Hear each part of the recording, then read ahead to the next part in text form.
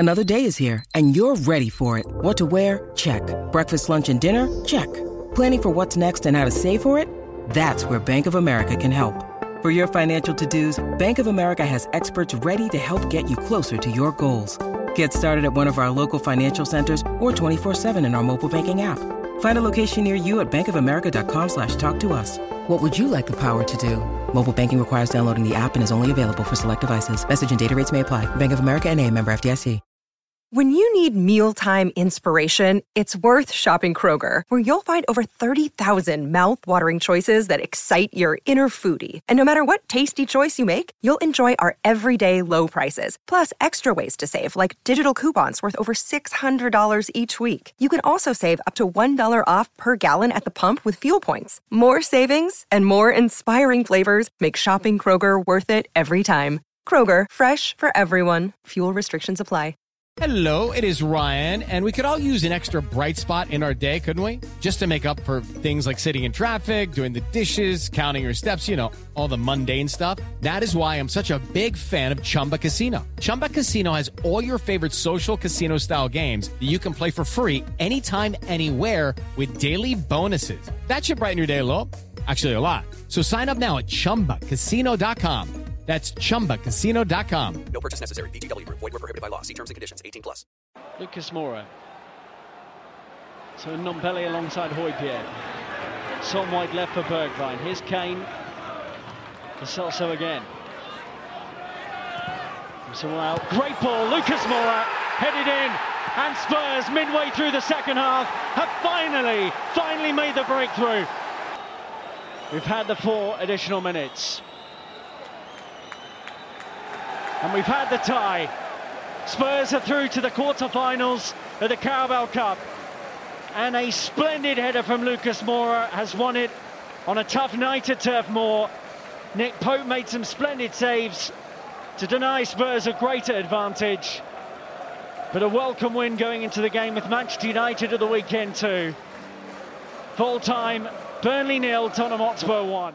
Hello and welcome to The Last Word on Spurs. We do hope you're keeping very safe and well. Thank you for joining us on a Carabao Cup night special. Delighted to have 3 returning guests to The Last Word on Spurs. I want to call them 3 wise men we've tried to find to talk us through all things Tottenham at the moment. So delighted to welcome back onto this show. He's on fairly often. We've got him back again this week. We've got the great Frankie Major in the house. Frank, how are you on the back of Spurs advancing in the Cup? Well, a lot better than the weekend and Sunday. I'll take it. Obviously, it wasn't vintage, but we're into the quarter-final. Manchester City are out. We beat us in the final last year, so I'm not going to be negative with the result at all. I don't think we were overly impressive, but again, we're into the hat. I think we will talk about how much we need a trophy. We say it all the time, Rick. We need to get this monkey off our back, and to be in a quarter-final of a cup's always going to be a positive. And on to the next round. Hopefully, we get a favourable draw. And yeah, positive that hopefully we can. I've got to say the irony, Frank, is that we've just won that game, and over 3/4 of the questions that come in are all about the manager and about the style of football and about the negativity around the football club. I'm promising we're going to try and keep the show as upbeat as possible. I think this is a great one here from John Berry. 5 seconds until Jason slags off on Ndombele. I'll probably say 2.5, John, knowing it. Brilliant to have Jason McGovern back on The Last Word on Spurs. Jace, how are you? How's the Ndombele fan club going? You growing it well?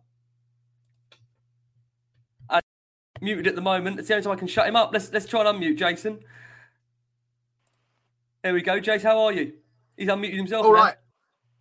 Right. Good. Spurs in a cup win. Happy with that, Jace? Yep. Sure? Yep. You gonna try telling your face that? Yep. Delighted. 1-word answers tonight. Fantastic. Let's come to a man who's never short of any questions or any answers. We've got the great Richard Cracknell also back on The Last Word on Spurs. Rich, lovely to have you here. Thanks for joining us. How are you? Good. Is this deliberate? Is that as bad as it gets right now? It's 1-word answers. Frank blew it for us. We said it to do 1-word answers just to see your face, panicking in the top corner. You know what? On the back of tonight's plan, I'm surprised we can find 1 word, to be honest with you. But Do you know what? Let's come around to you, Frank, the most professional of this bunch so far. Spurs are into the quarterfinals of the Carabao Cup, courtesy of a Lucas Moura header in a 1-0 win. Let's be honest about it. Wasn't pretty or exciting, bar a 10-minute period. But we are through. Some will say it's an important win for Nuno after what's been, let's be honest about it, a nightmare week. And to top the calibre of this draw, we then wait to Saturday morning, 10:30am, live on Soccer AM to find out our next opponents. What did you make of it, Frank? Well, sorry about that, obviously, guys, Jace, but I'll try to be positive when we win because I'm pretty negative and everyone tells me I'm negative. And there's not much to be excited around this club at the moment, in my opinion. I mean, tonight, obviously, a win is a win. We're into the quarters, but it's just drab. I think I said to the boys, 66% possession in the first half without a shot. The players look like they're playing with the handbrake on. We look at it's just not exciting, is it, Rick? Let's be honest. I don't know what's happened to Harry Kane. I don't know if he's confidence or he's disinterested, but I thought tonight he wasn't vintage. It wasn't one of his best performances. I don't want to be overcritical of Kane because I absolutely love him, but it wasn't great tonight. And some positive performances. I thought Romero done well. Sanchez was brilliant. Emerson, he looked okay in the second half, putting a great ball for Lucas. But I don't know. Surely you've got to agree. There's just nothing to really be excited about at the moment. It was what it was. We're through. If we get a better team in the next round, we'll get knocked out. It's as simple as that. Probably one of the hardest shows, Frank, through a podcast, isn't it, this one? There's not much to say. Especially when I was on Sunday as well. Do you know what I mean? Yeah. I've said a lot about this club and probably said all I could say, but tonight was what it was. It's a win. I'm happy with the win, but was I happy with watching my team? Was I excited?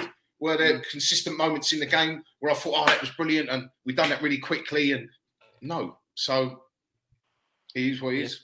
It is what it is, like you say there. I mean, let's come around to you, Jace. I'm hoping you're going to find more than one word. Spurs dig it out and are in the next round of the Carabao Cup to the quarterfinals. Moura took his goal ever so well, you've got to say. Royale, I thought it looked actually very good. Kane didn't score, but it doesn't feel on that performance that he's too far away from taking off. He had a couple of opportunities. He could have easily had a goal. He had 2 sumptuous assists in the last 2 games. How would you describe that Spurs performance up at Turf Moor, which I think we always joke and say, tough place to go? Yeah, it's a tough place to go, and it's now, 15 games without a win for them at home. So that's how tough it is to go there. And it's the second year we've won there, but kept a clean sheet, barely had a shot against us. You know, I said to Crackers, if we wind the clock back 12 months, that would be described as a tactical masterclass by a serial winner. That's what it would be described as. Barely had a shot against us, totally controlled the first half. Went forward in the second half, broke a couple of times, nicked the goal. Absolute Jose Mourinho tactical masterclass, and every reason why he's a serial winner. But that's what it is, and for me, it's still boring whichever way it is, mate. But you know, it wasn't pretty. But the main thing is we've got the win, and like I said, Burnley did absolutely nothing, did they? Really, apart from the last couple of minutes where they started to chuck balls in. I thought Davinson Sanchez had a really good game. I thought he was even better than Romero tonight, Davinson Sanchez. Yes, it's only Burnley and that, but fair play to him. We give him enough criticism when it goes wrong for him, and he was exceptional tonight. But no, the worrying thing is there's no real patterns of play. The movement's not great. So often for the first 60, 65 minutes, I mean, you know, Kane drops deep because he's not getting the ball. And there's only one man in the box so often against 4 or 5 defenders. So, you know, I don't care who you are as a striker. Nothing's going to happen. You stop making the runs because there's no balls coming forward for you to feed off of. Bergwijn and Gill start the game. Brian Gill looks like losing the ball every time he gets it. Bergwijn does nothing. You know, that's the scenario we're in. And you know, I get the thing of everyone saying, you know, Delhi, 3 years, it's time for him to go, you know, does nothing. But where's the creativity of people that replace him in the team? There still isn't any, is there? And it's the same problem. You know, people say tonight it's time to drop Kane. But when you've lost the goals of Bale and Vinicius, and you chuck another 28 goals of Kane 26 of those as well. 26 and you goals. chuck 27 goals of Kane away. And you pick a bloke to say, oh, he only scored 1 goal last season. Don't tell me that's going to make your team better, because it's not. It's not. So it worked 1 game against Manchester City on the opening day of the season. But You know, we beat Wolves 1-0 with a penalty, and we beat Watford 1-0 with a fluke free kick. So, you know, even without Kane, it was hardly fluent football, was it? So, you know, it's not so much Kane's the problem. The whole problem is there's just no creativity, not enough thrust, not enough bodies in the forward. When we go forward, it's just one or two men. So it's so important for Nuno to keep shape and not concede a counter-attack goal that's what it's going to be.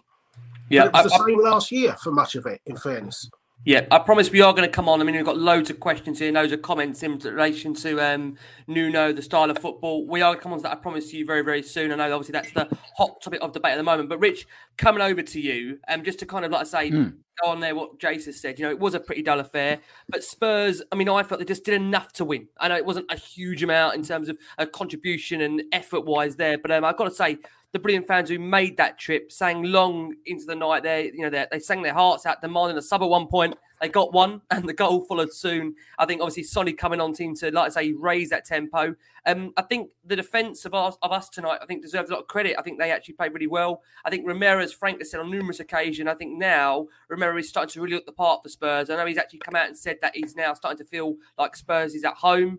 I hope he's not getting used to these kind of displays. I hope he has a bit more ambition in terms of where we want to end up. And like Jason said as well, Sanchez played ever so well. But I do think when you look at players like Bergwijn, it's again an opportunity they didn't really take tonight in terms of, you know, being able to have an influence and have a dynamic towards this game. How would you sum that game up overall, Rich, in terms of aspects of Spurs trying to progress generally under Nuno? Yeah, well, it's evening, everyone, by the way. And just a quick, very happy birthday to Glenn Hoddle as well today, who's, I don't think would have had much of that sort of a performance as manager. Glenn's performance, was it that one? No, it certainly wasn't. And no, you're right. At the back, we looked pretty solid. But again, let's see what they do on Saturday up against Man U, and a better class of player. But like you say, Romero's settling down now. He's done the reverse of me, hasn't he? He's gone from a sort of Spanish-speaking country to an English-speaking one, and I've gone the other way. So I know firsthand how difficult it can be to settle in a foreign land, and just getting your feet under the table and finding your surroundings. So, but it looks like he's finally getting there now, and he looks a good player. Same as Emerson Royal as well. Looks like there's something coming there. Sanchez, vast improvement, you have to say, from where he was last season before. It just looks like he's finding his feet a little bit. So I don't know, just a few players there with the green shoots of recovery, really, and just something you're seeing. But again, like you say, players like Bergwijn just don't seem to be grabbing their opportunity. Kane, I don't know. I mean, people say, no, he will score. He's okay. He's fine. You don't need to know football to see somebody's just not happy at the moment. It looks like to me he's still got the ump that he never got his move, and this promise that was made to him is reneged on, and he just looks off of it at the moment. To be honest, I don't know. Hopefully he rams it down my throat come the weekend and bags 2 or 3 versus Man U. But Sonny, Lucas, always playing with a smile on their face. I don't think it really matters who comes in and manages the club. Just some people go, all right, that's who's here. I'm going to get on with it. And, I'm just going to play my game and try and give as much as I can. But Nuno's tactics, Rick, honestly, if he got invited on the Celebrity MasterChef, Nuno, they'd go to him, right, here you go. There's 2 Wagyu steaks, like Sonny and Kane, 2 500 quid Wagyu steaks. What are you going to cook us, Nuno? And he'd probably go, well, I think what I'll do is I'll put them in the mincer and I'll make a shepherd's pie and do some peas with it. Crackers, he'd say I'm vegetarian. Yeah, exactly. Yeah. Oh, no. Don't like meat. I'm surprised you give him 500 quid worth of steaks for us at the moment, or 500 quid worth of players, the way it's going. But that's what he'd do, Rick, wouldn't he? He'd mince them up and he'd make a boring, dull shepherd's pie out of it. He wouldn't get it covered in gold leaf and that silly geezer with his like You wouldn't get the BAE come out. Whatever his name is. Honestly, he's shepherd's pie. He really is. Yeah. I promise you that Nuno chat isn't far away. Let's come back round to you, Frank, because some will see that, and we've got to be open and honest as we do on this show, as technically, a deeply uninspiring affair, but Spurs maybe deserving of their place in a quarter-final on the balance of play. Maybe a generous interpretation is that they kept it tight and wore Burnley down. But I think, like the boys have said there wasn't really enough going forward. How much does that worry you, Frank? You said it so often in the last few weeks on the show about a lack of creativity. Can that be solved with the current squad we've got here, regardless of whoever the manager is, in your opinion? Well, I don't see where the goals are in the squad, to be honest with you, generally. How many players in that squad at the moment have been proof of consistent goals for us? Fair enough, you've got Dele Alli, regardless of what you think of him now. He has in the past done it and put numbers up. It's Kane and Son, but who else in that squad? I think Lucas done it for one season for us. He got into double figures in Prem goals. But creativity is obviously an issue, but we can't even finish our chances because we don't have goal scorers in the team. From midfield, we've got one senior striker at the club, and we've scored 9 league goals in 9 league games. And it's just very evident of how we're playing, if we're being completely honest. It's not a surprise to any Spurs fan who watches us play. So if we're going to stick with Nuno and we're going to play the style of football that he plays, then we're obviously going to have to get him 1 or 2 at least of his own players in January. I think the trial race rumours have resurfaced, haven't they? Adama Traore, because he hasn't signed his extension with Wolves or a new deal or whatever it was. So that's again floating around. Jason's delighted about that. He divides opinion. He does. That's going to bring a lot of goals, isn't it? Eh? Bloke who scored 4 in 150 games. I think Jason, I still think you've got to be of the understanding. I said it to Frank numerous. So I spoke about this earlier today, me and Frank, that he doesn't have to be the finisher. That's why you've got Son and Kane in the team to finish the goals. At the moment, he offers more than Lucas and Bergwijn for me at the moment. I know Lucas scored tonight, but he can wreak havoc on his own. But that is a different conversation. Going back to what you said about this squad and the manager and if we're moving forward, obviously, potentially how strong we're going to be. I don't know, Rick, because we lack a potency in our play. We lack a real urgency. I think we'll all agree with that. And I don't know if it's the manager or the players anymore, because again, the manager doesn't inspire with the most confidence, to be completely honest with you. As you know, I'm not a massive Nuno fan, but who in that team is going to score 10 goals in the Premier League this season outside Son or Kane, or get you 10 assists even from midfield? And I don't see anybody. Do you? No, not at the moment. And I think on your point about Nuno there, I'm struggling to find a lot of his fans at the moment. If there are any fans out there, it would be good to know. Please give us a shout in the comments if you're still a big Nuno fan. At the moment, Jace, although, like I say, it's good to get that win, but it still feels that every Spurs game at the moment feels almost like I could define it as an arm wrestle. That could go either way. But the concerning aspect is, and as Frank really picked up on there, that Spurs were yet to actually beat a Premier League team by more than a goal in 11 attempts under Nuno. Therefore, on that basis alone, and focusing on the Nuno situation at the moment, can you see this working at all? Does it have a chance to work still? No, let's be honest. We all know how it's going to end. It's just a question of when the plug is pulled. But there's a complication in pulling the plug for Tottenham, in that it was Paratici's appointment, not Daniel Levy's.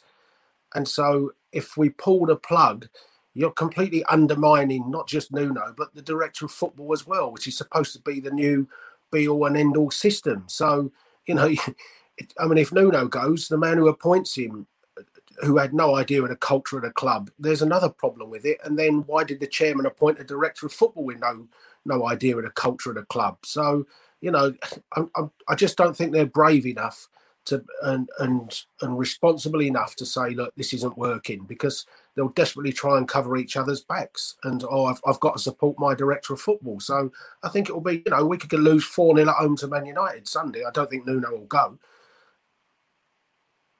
Rich, I think what I'm trying to understand in this situation is that in the summer, Spurs' statement, which Daniel Levy put out there, and to be fair, Daniel doesn't speak to the media that often. So when he does speak, naturally, you do seem to kind of hang on every coattail and every word that the man says. And obviously what came out from Daniel was the need to play, and I've got to get this right, free-flowing attacking football. And it feels what we've tried to do now. We're trying to actually make Nuno play a style which I don't think he's personally suited to. And I think this is where it's becoming very, very difficult for him. There he's got a group of players there that he's trying to play a certain brand that he just simply isn't able to play because he just hasn't had this squad for quite a considerable amount of time. Maybe some of the players there, and obviously he's not used to working with the nature of calibre of some of these guys.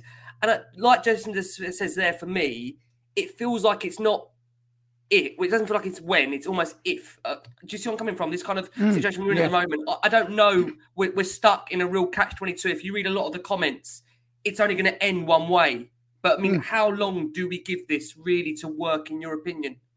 Well, firstly, Daniel Levy fronted up and got an absolute mauling from the in-house TV people. So, I mean, you know, that's a nonsense, and it's an insult to our intelligence. You know, he wheels out in front of state TV like Dear Leader in North Korea, and like, you know, he's written the questions himself, and there he is answering them. I'd like to see Daniel Levy front up on something like this, or one of the pods, or going with somebody like Danny Kelly on Talk Sport, and you know, 5 Live, somewhere like that.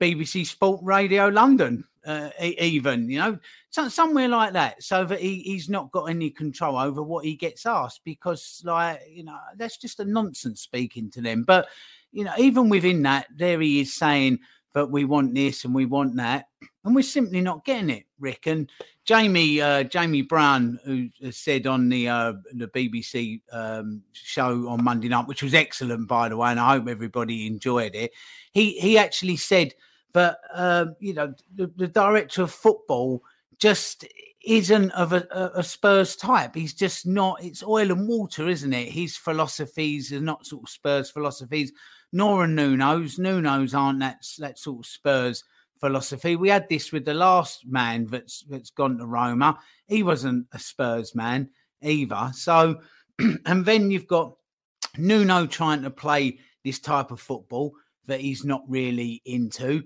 And then you've got this issue that I've highlighted before on the bench, where you've got Paratici and Hitchin shouting instructions from behind Nuno. And it's just something I've never, ever seen in football before. Just get a manager in that plays the type of football that the fans enjoy, some attacking, expansive football, and let him manage. Just let him manage the team. One voice, and go and play some football, because we're all just bored to death at the moment of what we're seeing. So the whole thing just feels totally dysfunctional. And again, it will be Nuno, who I sort of kind of feel a bit sorry for. If this isn't his type of football, but he's being forced into playing it, you know, he'll just go. But the man at the top won't, that's got it wrong yet again and again and again and again. When does he go? He's the one that keeps making these wrong appointments. But, you know, he's not going to sack himself, is he? But in any other industry, if he was actually working for somebody other than, like, you know, Uncle Joe, he'd have been up the road by now. He'd be gone. If he was a minister, even a Tory minister, he'd be gone now. You know, it's just like, he's just so wrong all the time. He just keeps getting it wrong and wrong and wrong. The only appointments that have ever worked, Rick, are the ones that they've stumbled on or been or fallen into. You know, Yol, they sort of fell into. Harry, they fell into, and then Maurizio, of course. But every one of them they've sort of carefully selected have all just fallen flat on their arse. Yeah, and the last 20 years. So the whole thing at the moment, this structure, just seems dysfunctional. Absolutely dysfunctional. And I'd just say, in fairness to Nuno, and I'm certainly not defending him because it drives me nuts, but Nuno is also paying the price for the turgid dross we've had for 18 months before it. So that, you know, we were hoping to see a change, but we've been in this turgid style of watching awful football now for the best part now of 2 years. So Nuno's only had, 9 Premier League games, but it feels like the whole 2 years is his problem because we've had it all last year. Like I said, watching us go 1-0 up at home to a relegated Fulham and spend the next 75 minutes holding on to it. And games like that, the dross we had with Newcastle and Everton's at home last year, and even a couple of games that we won. Arsenal. I mean, the famous game against Arsenal last year where we were 2-0 up with those great goals from Son and Kane. We never had a shot at goal in the second half of that game because we were sitting back holding on to it. So this is not new for Tottenham, and it's not all down to Nuno that we're playing this way because it's been happening for 2 years. Frank, the question I want to ask you, so I don't think I've actually asked you this before. We obviously go back, and the barometer that's been set a few years ago has obviously been by Pochettino, by the way he took Spurs to, like I say, regularly becoming a top 4 club, regularly playing Champions League football, and getting us to a point where we was consistently in title challenges. What I want to know from you is, at this point under Pochettino's reign, did you know what he was trying to do? Could you see a vision? Because I think, like Jason says there, Nuno, in some degree, is maybe paying the price for the previous 18 months in terms of the style of football and play, where that's kind of transcended over quite a long period. Would you say during the 9 to 10 games in Pochettino's reign at that point, you could see a plan, you could see a vision of what he was trying to play? Just to try and play devil's advocate. Definitely, you could see a style. Although I wasn't his biggest fan, I'll be totally honest. I thought the job was too big to him to begin with. I held my hands up. But yeah, you did see probably more of a style based on what a manager's training and coaching them. The players seemed fitter. I think that was visible. We were getting fitter. But I think going back to what you were talking about with the last time we sort of consistently played well, and I was confident we were winning matches consistently, it was probably going back to when Moussa Dembele was sold that Christmas, because we subsequently went on to not win away in 11 months. We scraped our way to a Champions League final, which was brilliant.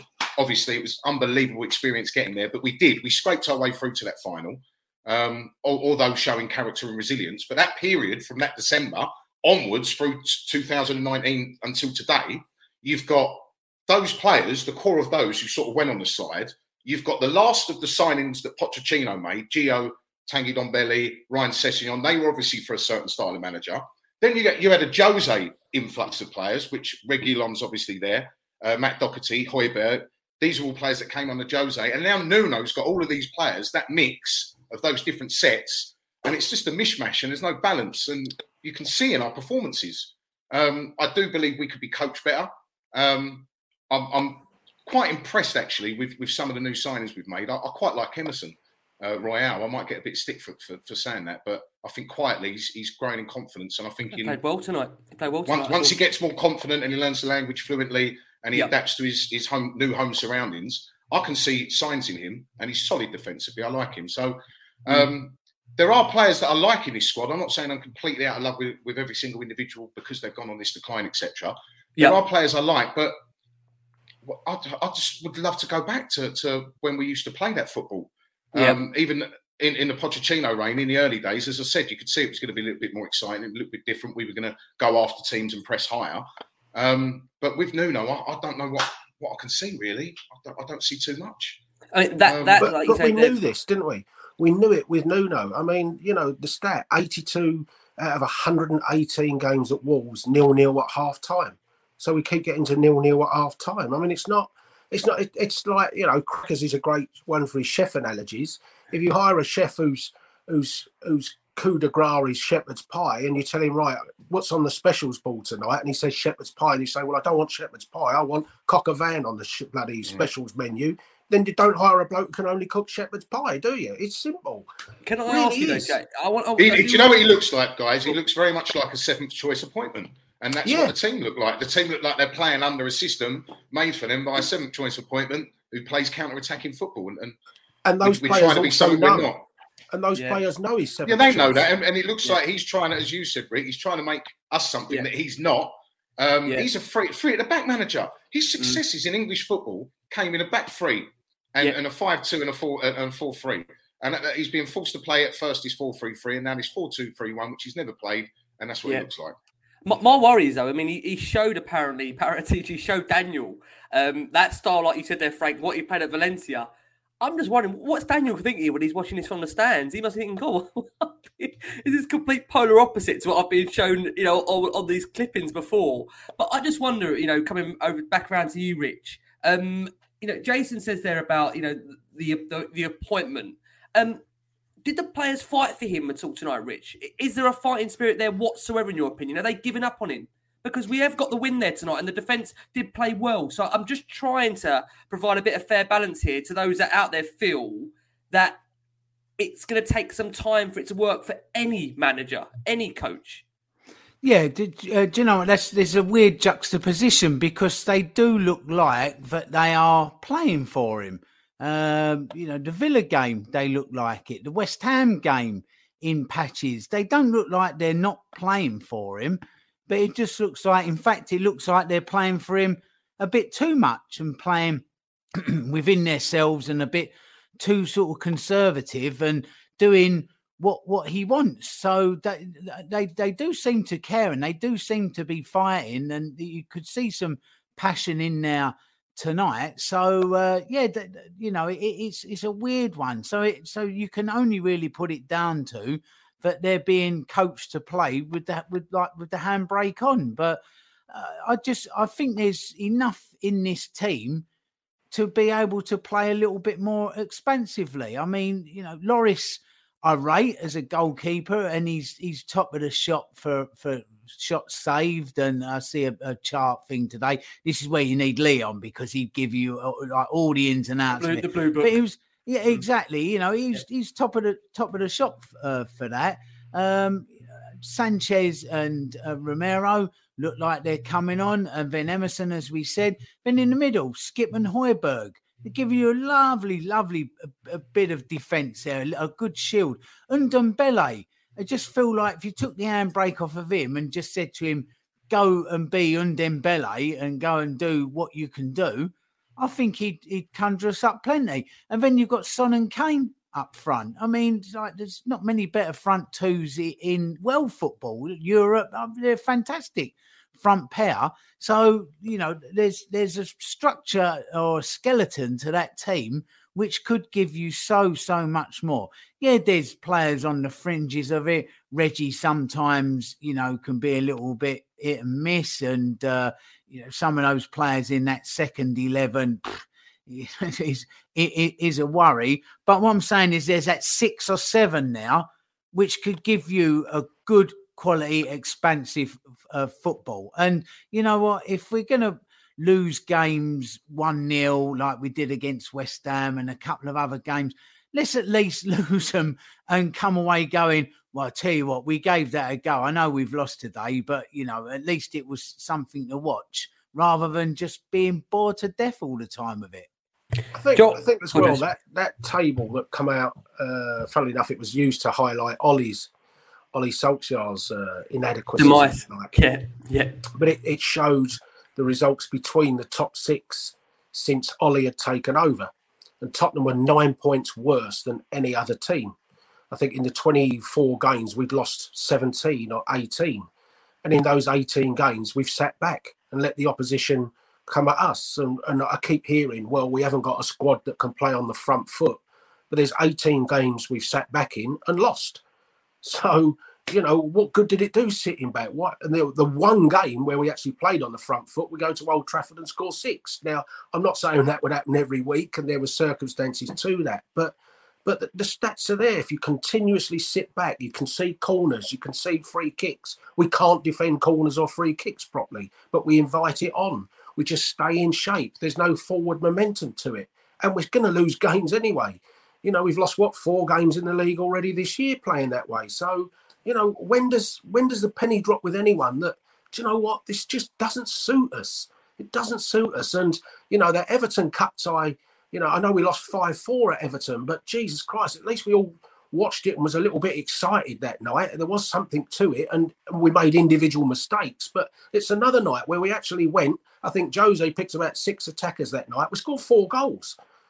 But is it back down to the fact that, Jason, we've said this before, and I know this infuriates you when I say this, that the reason why these managers, as in i.e. Mourinho and Nuno, the reason why we're not playing a bit more of a front foot style that would, as a fan, make you more content and happier to watch us is because simply He doesn't trust the players that he's got there to be able to do that. No, I totally accept that. But I don't trust the players for us not to play it because we keep losing games. We lose every important game. So, therefore you either lose going forward or we lose sitting backwards, don't we? That table showed it. We're taking the mickey out of Solskjaer, who's picked up 11 points more in those games than we have. And we're saying Ollie's a tactical lunatic. So what does that say about us who had a tactical master? We had the master tactician in charge. And we're still 11 points worse than Ollie. Yeah. So, he doesn't trust the players to go forward. I think he doesn't trust the players. It's not so much he doesn't trust them. I think with both Jose and Nuno, their brand is we are petrified of being caught on a counter-attack.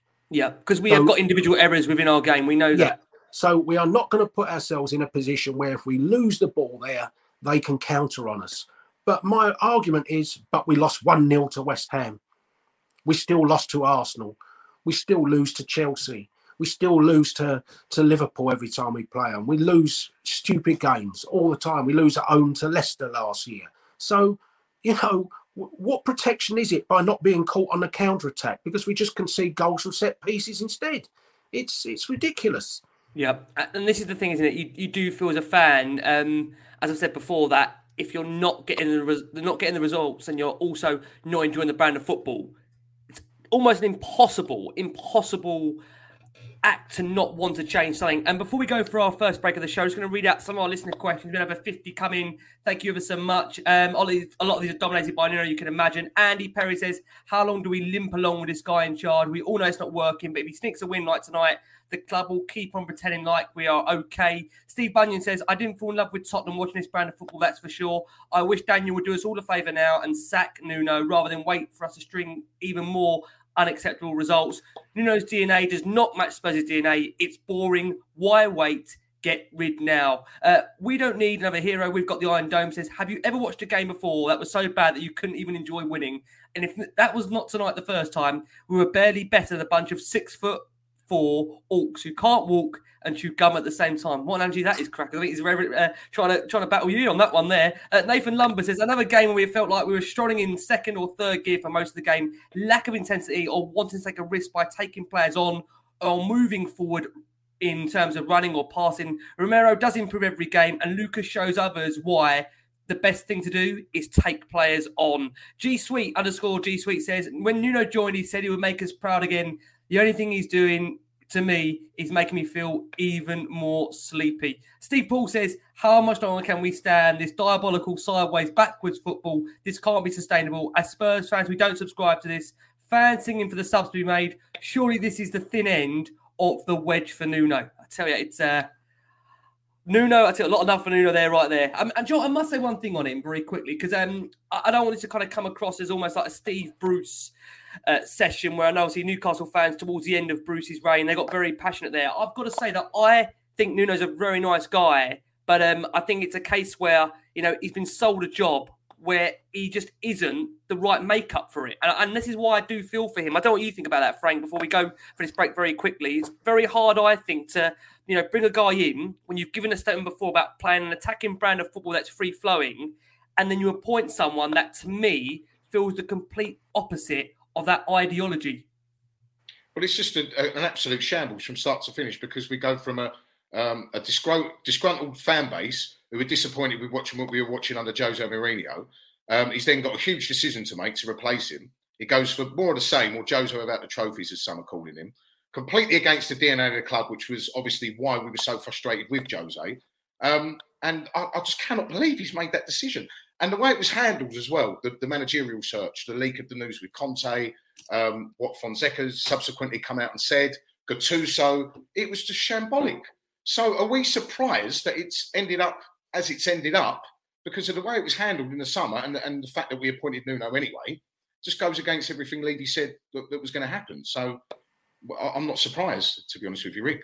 Yeah, we are going to go for our first break of the show. Taking into this break, for the moment, you are going to hear from the current Spurs head coach, Nuno Espirito Santo. When we come back, we'll be discussing some of the players' performances from that game and looking ahead to Manchester United to come at the weekend.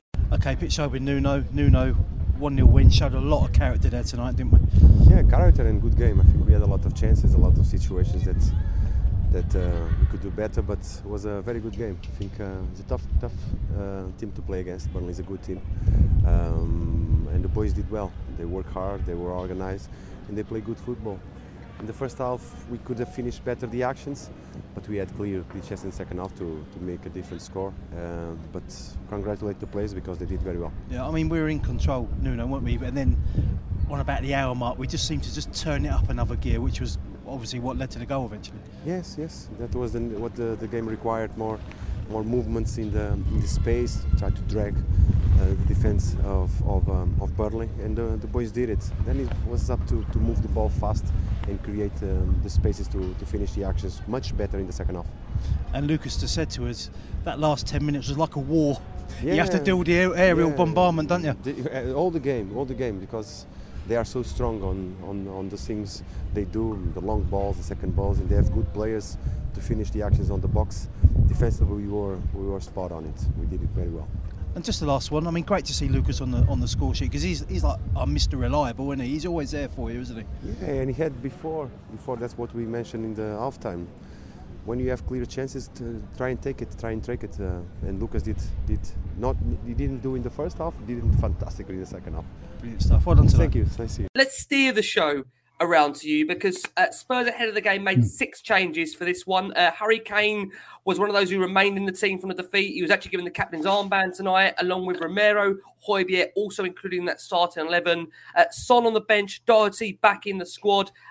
The headline news before the game, of course, was the nature of both Harry Winks, Dele Alli, 2 of the players not part of Spurs' squad in Lancashire, with Nuno Espirito Santo electing to leave both of them out, despite having the option to name 9 names on that bench. He didn't even actually bring them in the squad, as he had the option there to actually include them, and it wouldn't have been a problem. Actually, after the game, he commented and said that they are our players. We continue to focus on getting the best out of each of our players. Dele is one of those we have to try and do that with. Nuno then confirmed that they will both be assessed along with every other Spurs player ahead of the United game. I think we've been there on Winks and Dele so many times this season where we've both said that, these guys need a fresh challenge. When he does that, Rich, from your perspective, he drops these players, we're not silly, right? We know there's cliques in that dressing room anyway. Is he not making it even harder for himself and almost to try and galvanise that dressing room when he does that? Or do you back him and say, do you know what? Well done for being strong and actually standing by your decisions and conviction for that? Well, the trouble with modern football is, Rick, back in the day, a manager would have probably come out and gone, well, their attitude stinks, so they're not in this side, and that's that. Somebody like Clough would have come out, but you can't manage players like that anymore. And Winks, I feel a bit sorry for, because like he tries his best, but his best isn't good enough. It's as simple as that. I'm more annoyed with Dele. Dele annoys me because he's got talent for days, yet he just seems to be just drifting. He just jetsam and flotsam. He's wasting. He's absolutely wasting his talent, wasting his career. If you don't want to be at Spurs, then go elsewhere. Manager after manager is trying to get a tune out of him, but I don't know. It's just something going on in that boy's life where his head's come away from football. I don't know what it is, Rick. I don't know whether it's something to do with the family upbringing he had. It doesn't sound like he's got much of a family around him from what you hear anecdotally. So he's not got that family structure. He's not got somebody guiding him. I don't know what it is. Made a few quid and just gone, oh, that'll do me. It's a difference. A player like Ronaldo, look, he's 30. How old's Ronaldo now? 34, 33, 34 years old. He's still training 7 days a week. Yeah, three times a day.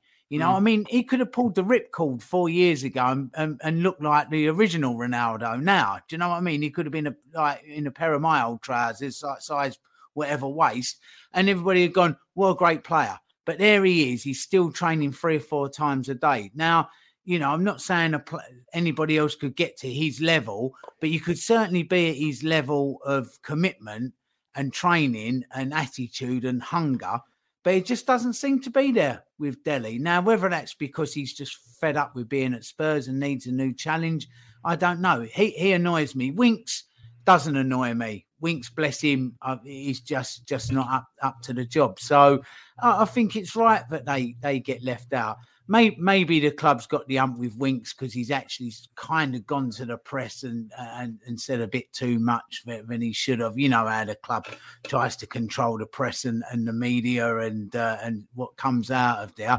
So, you know, maybe he's been like kind of suspended, if you like, for having something to say in the press. So, but you know, Nuno's just gone very vanilla on it, hasn't he? Oh, you know, every player we assess, every player's got a chance. You know, he's just done a cover-all statement there. So, but if we'd have taken them, what would they have offered us in this game tonight? Very little. Well, do you know what? I mean, Jay's coming over to you. Question on the screen there from Tim Merritt says, would like to have Jason's thoughts on Nuno as he's making Jose look amazing. This is not the Spurs I know. We look clueless as paper never cracks. I know you've already partly answered this question on Nuno, but the question I want to ask you is that a couple of days ago, in reference to what Tim Mann has said there, he came out after dropping Dele and said, you know, we need to support him. We need to show him, you know, and back him. And I don't know what that does to the players' confidence again, that once again, when you've got the opportunity there to field 9 subs, and I'm not saying that it's the right thing to bring Dele to this game, but all I'm questioning is that if you're sitting there in a press conference saying you need to back him, and then you're dropping him again, and it's again going to create headline news as it does on Spurs Twitter, what does that do to the rest of the dressing room around? You know, there's cliques, as we know, in that dressing room. That can't be helpful to him as well when he's trying to quieten down the speculation over his own current future about getting these Spurs players on side, right? We don't see it all, do we? I mean, you know, you try and come out and back your players in public. All managers do that. So he can't sit there and say, no, I can't stand them. It's a waste of time. I think the only time that's really happened at Tottenham was when, well, Jose did it with Dele and he did it with Ndombele after the game, ironically at Burnley, didn't he? When, do you remember that first half where he took him off at half time and came out afterwards and said it? But it's not the way for managers to do it. But you don't know what happened after Saturday or after Sunday where we're 1-0 down. Dele doesn't come off the bench. We lose another derby. You don't know if Dele has said something after that game to Nuno. Or has overheard saying it. We just don't know. So I feel a little bit, but you know, it's no surprise that Dele's not included. There's no bigger fan of Dele than me. You know that, and you know in the group he would. I've said it before. I totally accept the fact that Dele's not in the team, but I still don't see a number 10 that's scoring goals and making assists and dominating games week in, week out. I've seen Gio tonight, a tidy performance, but has he really dominated the game tonight, Gio? Has he carved open 4 or 5 openings? Has he had a few pops from outside the box? Has he wowed us all? No, it's just been a tidy performance. Tidy, that's it. So, you know, I accept Dele's not in the team, but, you know, Gio's in his 3rd year, Tongi's in his 3rd year. We're still waiting for them to put a consistent run together. So this is our problem that we've got with the creativity in the team. And to answer the first guy with his question, I think we went to Burnley under Jose last year. We won 1-0 with our first shot at target being the 72nd minute. So really, was tonight worse than what it was last year? The year before that, we played Burnley. We drew with Burnley with a Dele Alli penalty, and Jose had us our first shot on target. I think that day was the 55th minute, with Ndombele and Skip taken off at half time. So, you know, has that really made Jose look brilliant tonight? Let's come around to you, Frank.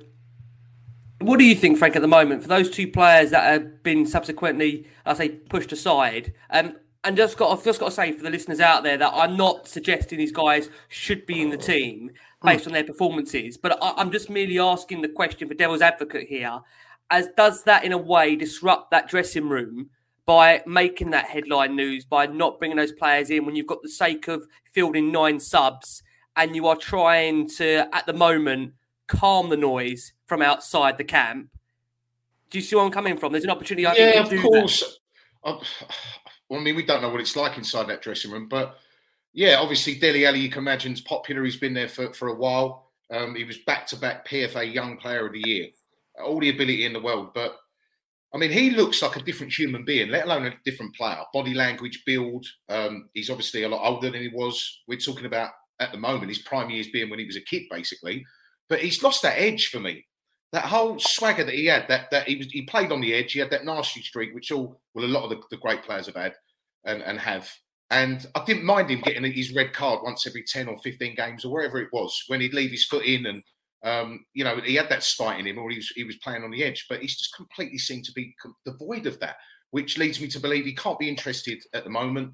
I think just in life, sometimes things go stale for whatever reasons. I think that's a case here where he might even move away and have his Lingard moment and go to a team like a West Ham and go and reinvent himself and start scoring and assisting again. Probably. But at Tottenham, I think he's done. And I think for his own sake, he needs a move. Harry Winks, I agree with Crackers. He's never been good enough for me. We do judge him quite harshly on the fact that if we remember, he had quite a bad injury. And do you remember Pochettino said it was career-threatening?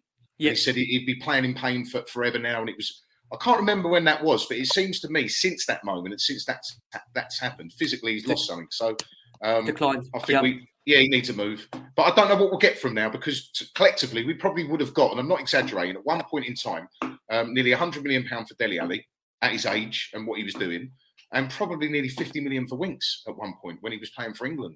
And bossing Real Madrid, although I still can't believe that ever happened. But, performances like that are a million miles away. What would we get for the pair now if we are looking to sell them?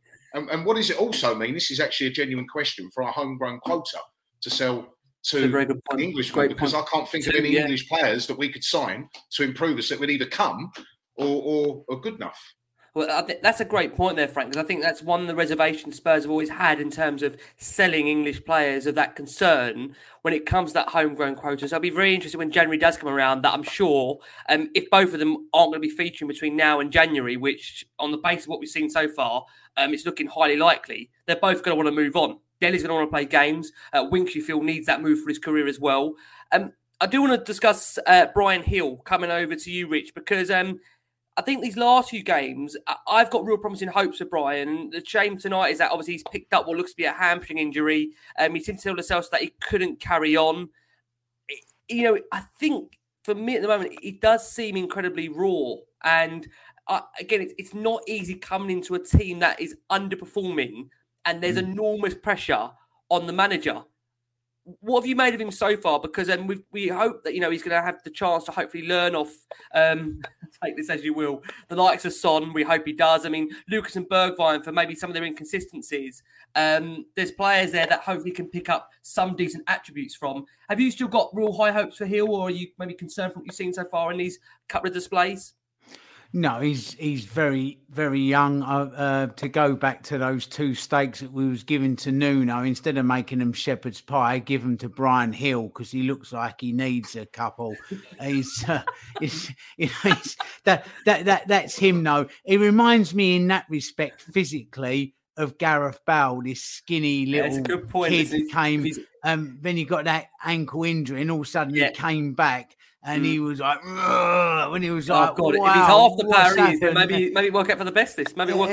Exactly. So I think Bryan Gil, he just needs to get in the gym. He needs to toughen up. He needs to bulk up.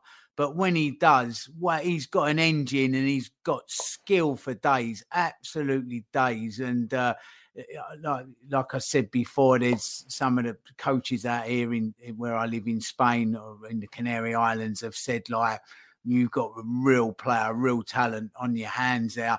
And praise doesn't come easy in this part of the world either. You have to be very, very impressive to impress people. It's not that type of culture. But a lot of the coaches here were saying, yeah, he's a real prospect. But he's got a long way to go still. He has got to bulk out. He's got, he could fall by the wayside, but then he has got it in his locker to go on and become very, very good for us.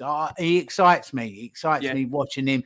He does get brushed aside a little bit, but let's see. Let's get him down the gym and see where we go. If we get Traore in, Jace, maybe he can take him for a few workouts. And you imagine that Bryan Gil at Traore's build. Wow. Oh, what a God. player. What a player that would be. I think even Jason will be rubbing the baby all on for him if that's the case. We'll get Jason casually putting it on for him. But I like him, Rick. I do like him. He's one we've got to give some time to and manage him where we are as a club where we are as a club right now, we have to try and find some positives that are going to keep us motivated mentally to do these shows as well.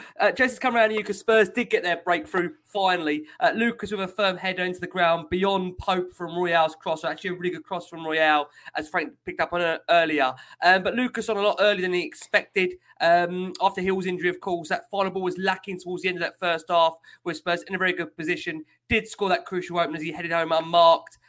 Lucas, he seems to always pop up, Jace, with big and vital goals for Tottenham. Another one there. I know it's only the Carabao Cup. It's only Burnley. That's a player there that I think when he does play with a real passion. Would you agree? Yeah, I think he always looks to do something positive. But, I mean, that's what we're saying when I talk about it's easy to say drop Kane. You say he pops up with vital goals. It was his first goal since February. You know, we're a week away from November. Yeah. It's his first goal since February. And Stephen Bergwijn scored one last season. You made me look really good there, Jace. I appreciate that. And that's it. I mean, don't get me wrong. Of the players in our current team, he gets into our strongest team, Lucas Moura. But actually, that's what I say. When you look at what he delivers to the team in terms of goals and assists, actually not a lot. He hasn't been a regular contributor for a few years now. He had that one season of double figures in the Prem, a hat-trick against Huddersfield. But since then, he hasn't contributed consistently to our numbers. He hasn't. But I think what he does, though, is he contributes some amount of forward play. He's a player that will go forward. He will make a 20, 30-yard run and take a couple of players on. And I think where everything else at the moment is just so too bob in that department, I think he gets forgiven all his other shortcomings because he's at least something of a Tottenham-esque of old. He's direct. He's direct. But he's frustrating crackers. He's so frustrating. He's got the ability, but he just needs to get his head up more. Yeah, I was about to say, Frank, at least he does that, and I think that's why people go no one gives him any stick because he's a little taste of what we used to be, isn't he? So he wants to play for Spurs. He brings a bit of much needed pace to the team. Like I said, if I'm picking my side Saturday or any team, Lucas Moura is currently in my team. But when I look at, actually I sit there once I've picked the team and think Lucas Moura is in our strongest team. I actually find myself then saying, do you know what? Deep down, I wish he wasn't in our strongest team. I want somebody who's going to deliver real quality consistently in those areas of the team. And we don't have that. Yeah, it's really tricky on Lucas because I totally agree with what you guys are saying there that, ultimately, when you look at that first season and what he contributed, I think the problem is, like I say, when he got that brace away at Manchester United and played ever so well, and then we've seen him pop up with important goals. He's obviously scored at Anfield for us. Barcelona, of course, that crucial goal. The element is, I think we thought we were getting ourselves a player that's going to really have a defining impact. And of course, he scored that hat-trick in Ajax, where I know many fans feel he's almost living off that moment as that hat-trick in Ajax. But I think where we are right now, coming over to you, Frank, is because we're in a situation where we are craving out for something to hold on to, some kind of hope, some kind of positivity in these desperate times. Are we wrong to think we can rely on Moura when you look at what's out there? Is it also a lack of competition for his place as well that also isn't pushing the likes of Bergwijn, him on? Is that a big problem as well, the lack of competition for his place? We've got problems with our wide players. Barring Son, obviously he's a shoo-in, he plays from the left and cuts inside. We know exactly what he does. And we're obviously happy, he's star quality. But that other space, I don't think we've got enough. You've got Stephen Bergwijn, who for me has had, 2 years? What has he done? Even when he has had chances in big games at Anfield and other games that, I can't quite remember at this moment, he doesn't seem to do it. He's not convincing. No end product for me. And I think we could do better than Lucas. Does Lucas get into any of the other big six front threes? Would they want to have him in their squad? He's certainly get into the top four. I think we've got to say there's no for him for other clubs. I mean, I don't even think we've had any interest in him. obviously I love his passion. He does offer his pace. There is a bit of impetus there, and he can break lines and presses and so on. I get that, but just as Jason said, I want to be wowed. I want to see end product, and we don't get that from him. And if we're thinking, I mean, it's a long way off, but if we do have aspirations to get back into the top 4 and get back into the top 6 because we finished 7th last season, we need to be doing better than Lucas Moura. On the screen there, Rise Me Rhyme says Moura definitely isn't to blame. He's been one of the most consistent players in terms of driving through defences. No one else is currently doing it. That's a fair point. I've actually got a question in here. Let's come around to you on this, Crackers. This is from Stuart M, who says, in my opinion, Lucas needs to play through the middle as he gets lost on the wing. He can be much more direct and commit players, and I thought his header was of quality tonight. He now needs to carry on this form. Interesting to hear your thoughts on that personally. What do you think? Should we be planning through the middle for you?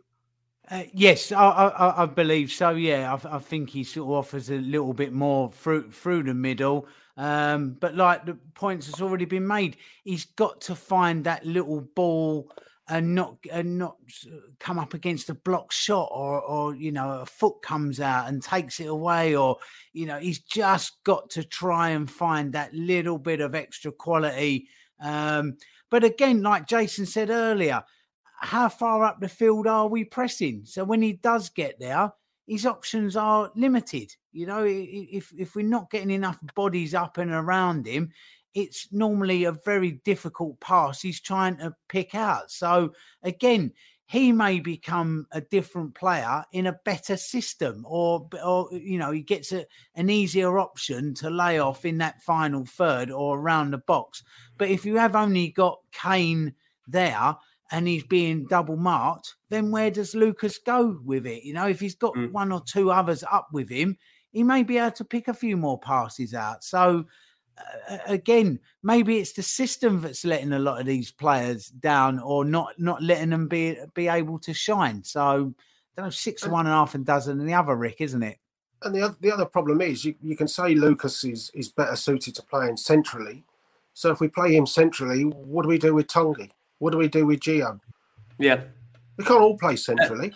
No. And, the big thing with all of them, Gio, Tongi, Dele currently, Lucas, all want to play centrally, and we say they should play centrally, but they're conceding, or they don't score goals and they don't make assists. If you look at Sonny, you could make a case for saying, well, Sonny can play more centrally because he gets goals and he gets assists. So he gives you, even when he doesn't play centrally, he still gives you enough to think, yep, he could do that role. But the others, Bergwijn, could he play centrally? Probably thinks he could go down the middle, but no goals, assists. Lucas, first goal since February. Tongi gets one at Newcastle and at Sheffield United, but, it's not enough, at Chase, Chelsea, not at Liverpool, not at Arsenal, not at Aston Villa. Games like that. Gio doesn't. So, we want all these players to play centrally, but they don't produce the numbers enough to give you the confidence to say, okay, then go and do it. And if they do get a chance to go and do it, and for 2 or 3 games they don't, how long do you persist with that? Do you say, okay, give you 20 games as a number 10? Yeah.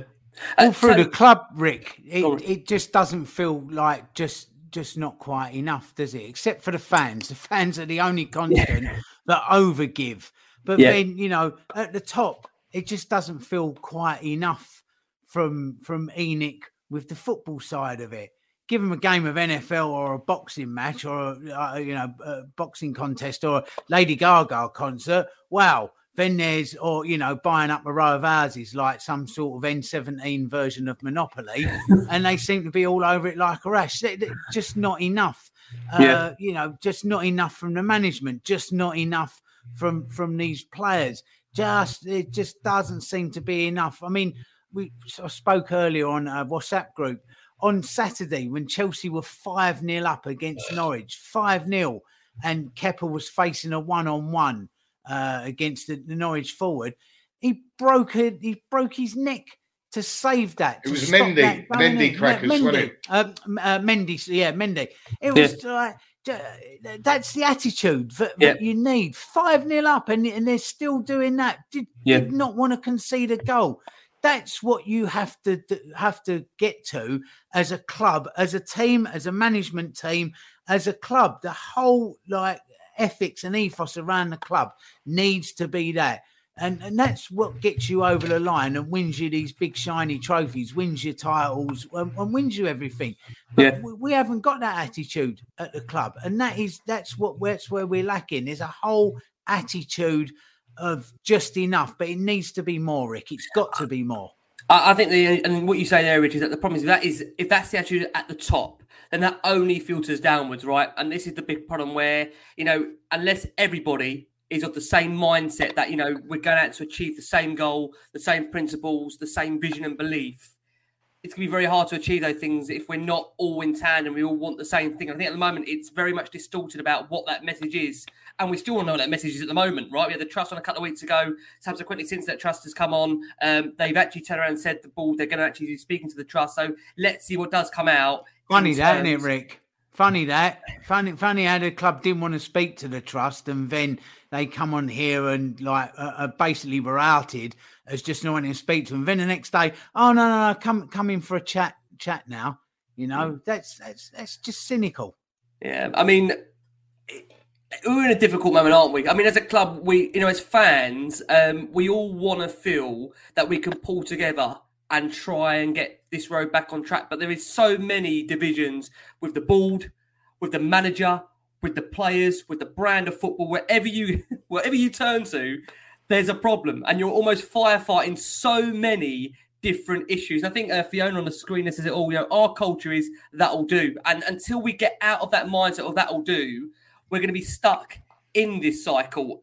Let's come back round to you, Frank, if we can. One player you mentioned earlier, trying to get on a positive here, is Emerson Royale, because he got the nod again at right back. He made a vital clearance to close his own line early on from Jonenberg Gudmundsson's cross. He didn't have many opportunities to attack in that first half, but did make it count with a lovely cross to tee up Lucas Moura for the opener.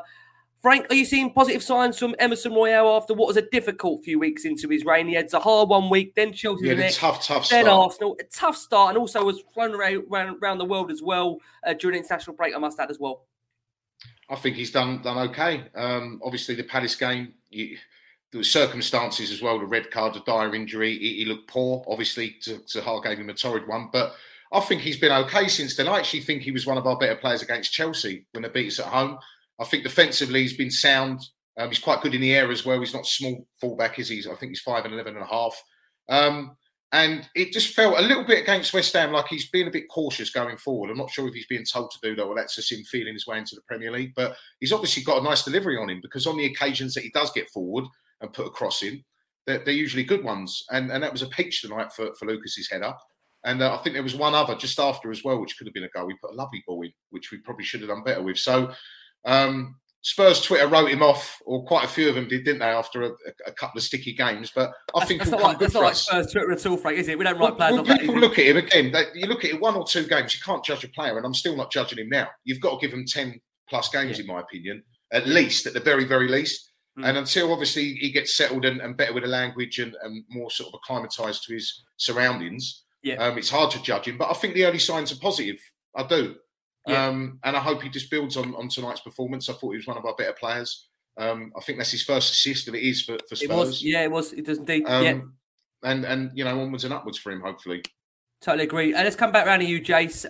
You mentioned him earlier, and I do want to pick up on him, Davinson Sanchez. It was a bit of a shaky start, and there was a moment midway through that first half where he and Christian Romero left the ball to one another, which could have proved costly. But he had to deal with, let's not forget, Chris Wood and Barnes late on, but coped really well on the whole and produced an outstanding block from Maxwell Cornell's late effort. And I think what we have to bear in mind with Sanchez is that he's not had much game time at all.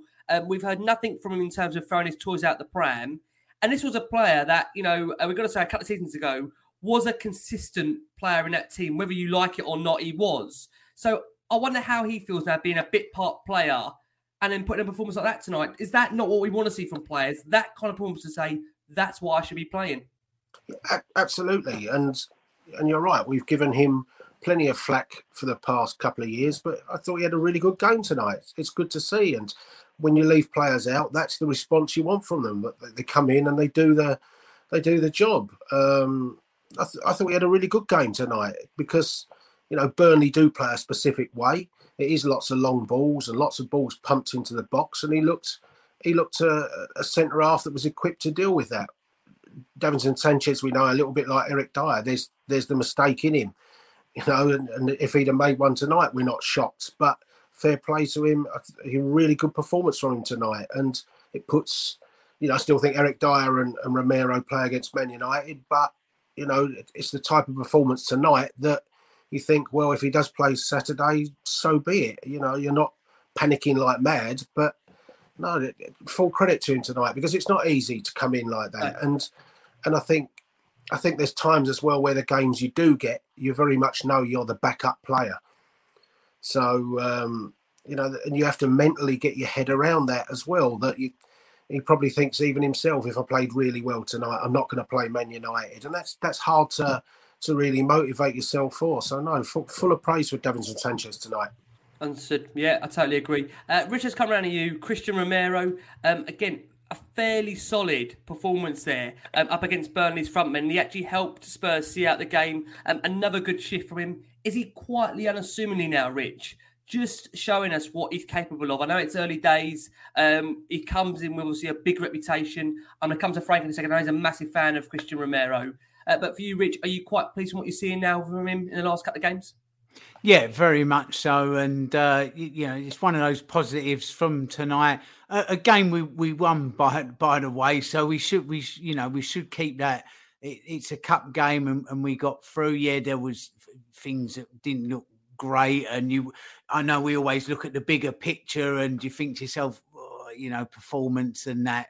But he was good. He was solid, and I'm liking what I'm seeing. He's class. He's classy. He's got he's got that defender X factor. He just knows where to be.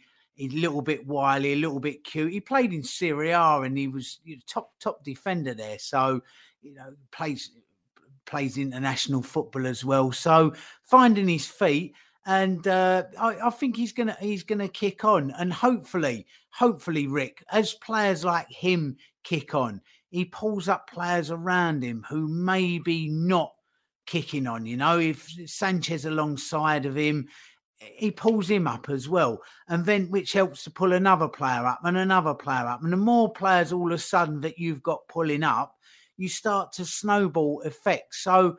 I don't know, with one or two players like Romero and like Emerson coming in and just beginning to show that little bit of class, a little bit of something more, a bit of what's been lacking, it spreads. It starts to spread and you get that snowball up effect. So, I don't know, maybe this season there is hope yet that the performances and results begin to get better as players find their feet more and more and more. Let's hope. So I mean, we're obviously going to get onto it. Saturday's another massive telltale, isn't it? Of course it is. See what comes of that. But from tonight, listen, we're through. Happy days in cup football. Sometimes it isn't the greatest, but you get through. So and we have to praise that, don't we? We do indeed. We do. And that's the thing, the important thing was just to win the tie, and in amongst all the problems we've had, we just wanted to win that game tonight, and we've done it. And as I say, in fairness to us, even though the football wasn't great at that, we actually won it comfortably. There was no stage in that game where you thought we're in big problems here. And that's credit to the defence, isn't it? That's credit to the defence we've got. Yeah, it's credit. So in amongst it all, we can. What I'm like with the style of football. It's so important, but we have got through the game tonight, and we are into the quarterfinals, and who knows where that takes us from there. Yeah. Frank, just very quickly, because I know you whack lyrical about this guy every time I speak to you, Christian Romero. I know you're a massive fan of his. How pleasing are you, Frank, to see the last few displays, him looking now quite astute, settled in, as I use that word, unassumingly in that back line? Have you got confidence, Frank, that he will also, in a way, galvanise the players around him defensively to make us a bit more assured at the back? In what's been, let's be honest about it, we see so many individual errors considered by this team season after season. Is that one player enough, like we saw Van Dijk go into Liverpool, to almost increase the quality around him? I think the big difference with Van Dijk, I know we went into January, but the following summer they got Fabinho and Alisson. So that is just a huge difference. To have those three into any team's defence transitions it completely. So I think he does need help. I think there will be perhaps another centre-back partner to help him. I mean, Eric Dyer, I think he's been okay this season, but is he the answer? Again, depending on where our ambitions are and where we want to be and who we want to challenge. I don't think he is. But yeah, massively positive signing. I love Christian Romero, number one defender in Serie A last season. What I like as well, he's got that bit of hard man mentality, the South American way, that bit of devil in him, bit of spite. Would have been interesting to have him and Lamela in the same team because they're both a little bit similar in that sense. True. But yeah. I think we are still too much of a nice team. And I think teams wouldn't be intimidated playing our individuals, playing against us for any form of physical battle or anything like that. So it's nice to add that to the back line as well. And I think he's got a bit of everything. I know he's mainly a front foot defender that likes to go for everything. I think once he learns that he doesn't have to go for every duel, particularly from behind the player, and he learns to stand off a bit and judge that better, I think we've got one of the leading young centre-backs in European football. And yeah, I think he can only get better, but I do think we need to add one or two around him to help him out. And as I said, probably, I imagine next summer they probably will look at another centre-back. Yeah, well, I hope for all our sakes, Frank, we advance that to January. I really hope so because I can't see us getting a centre back in January, Rick. I just can't see it. Being honest, it probably isn't like you say high up on the priority list. I mean, like I say, you hope they address the issue around that second striker and the creative midfielder at a minimum in January. Maybe I'm, like I say, raising expectations there in terms of hope. I'm definitely raising expectations there, I tell you. Ben Davies tried to get forward in times in that first half, but nothing really came off for him in that final third. I think, again, for Davies, we all know that level now with Ben. You know, it'll give us what he's got. Is it enough? I mean, I'll leave that out to you. I know Jason laughed at me when I say 6 out of 10, but he was solid, to be fair to him. Defensively, no problem at all. Joe Rodon. 6.5. There you go, 6.5 from Jason. Tonight. Joe Rodon, he introduced to actually see out that game on the 88th minute, played a little bit there. Galini, a spectator for that first half of Burnley, not really troubling him at all. Pretty much the same after the break, because he only had one save to make from Ashley Barnes. A quiet night for Galini, not really much to say in terms of his overall performance. Oliver Skipp, I know, again, becoming very popular amongst Spurs fans at the moment because of, like I say, an all-action display in that midfield. Calmness personified when he's on the ball. Hooked midway through the second half. The Spurs look for a winner. I'm sure he's being saved for the weekend against United, which we're going to come on to. Pierre-Emile Højbjerg had a question actually in on Højbjerg from our listener questions. He started rather than taking a breather against United and was a lot better after a poor display by his standards against West Ham. He had a lot more to do in that midfield later on with Skipp making way. Interestingly, Jason, I'm going to come around to you on this question. James Truscott says, why isn't Højbjerg dug out the same way Winks is when he's playing? Yeah, I think Højbjerg hasn't been as good this year as he was for us last year. I actually made the comment on another show about our sideways passing and said there was times where Sunday Oliver Skipp was going sideways and sideways and sideways, and if that had been Winks, he'd have been criticised for it. And that's not me moaning at Skippy one little bit, but yeah, there's times where it's Tottenham, so they're scapegoats. There will always be scapegoats and certain players. But once Winks is sold and once Dele's sold and once Gio's sold and that, then the focus becomes on what's left behind. And sure enough, we'll be a lot more critical of their performances. I think the thing at the moment with Højbjerg is because we saw last year how he played a vital role in the team and kept us together. And there was many times when he carried the fight almost on his own. So he's built that little bit of credit up, whereas Winks has gone 2 years without being able to get any credit in the bank. So it's that's probably why. But yeah, he's not been at his best this year. That's for sure. Yeah, I must actually that point that's on the screen there from King Hoddle, and I totally agree with this. We are wearing out Højbjerg.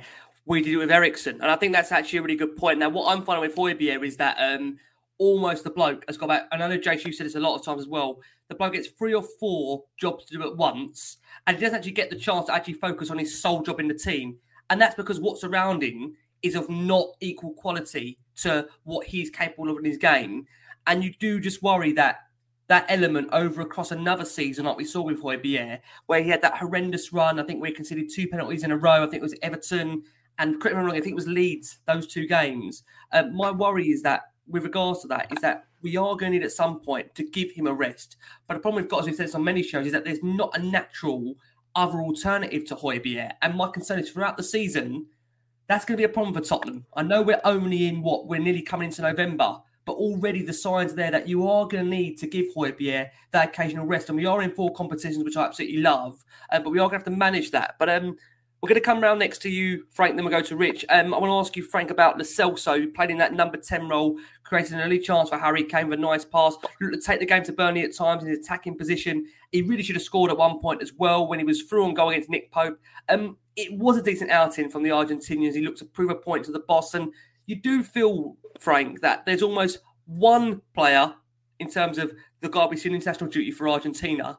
Then there's this other player for Tottenham in Lo Celso, and we haven't yet married that up to see the player we see in Argentinian shirt. Will we ever see that player, Frank, in a Spurs shirt, in your opinion?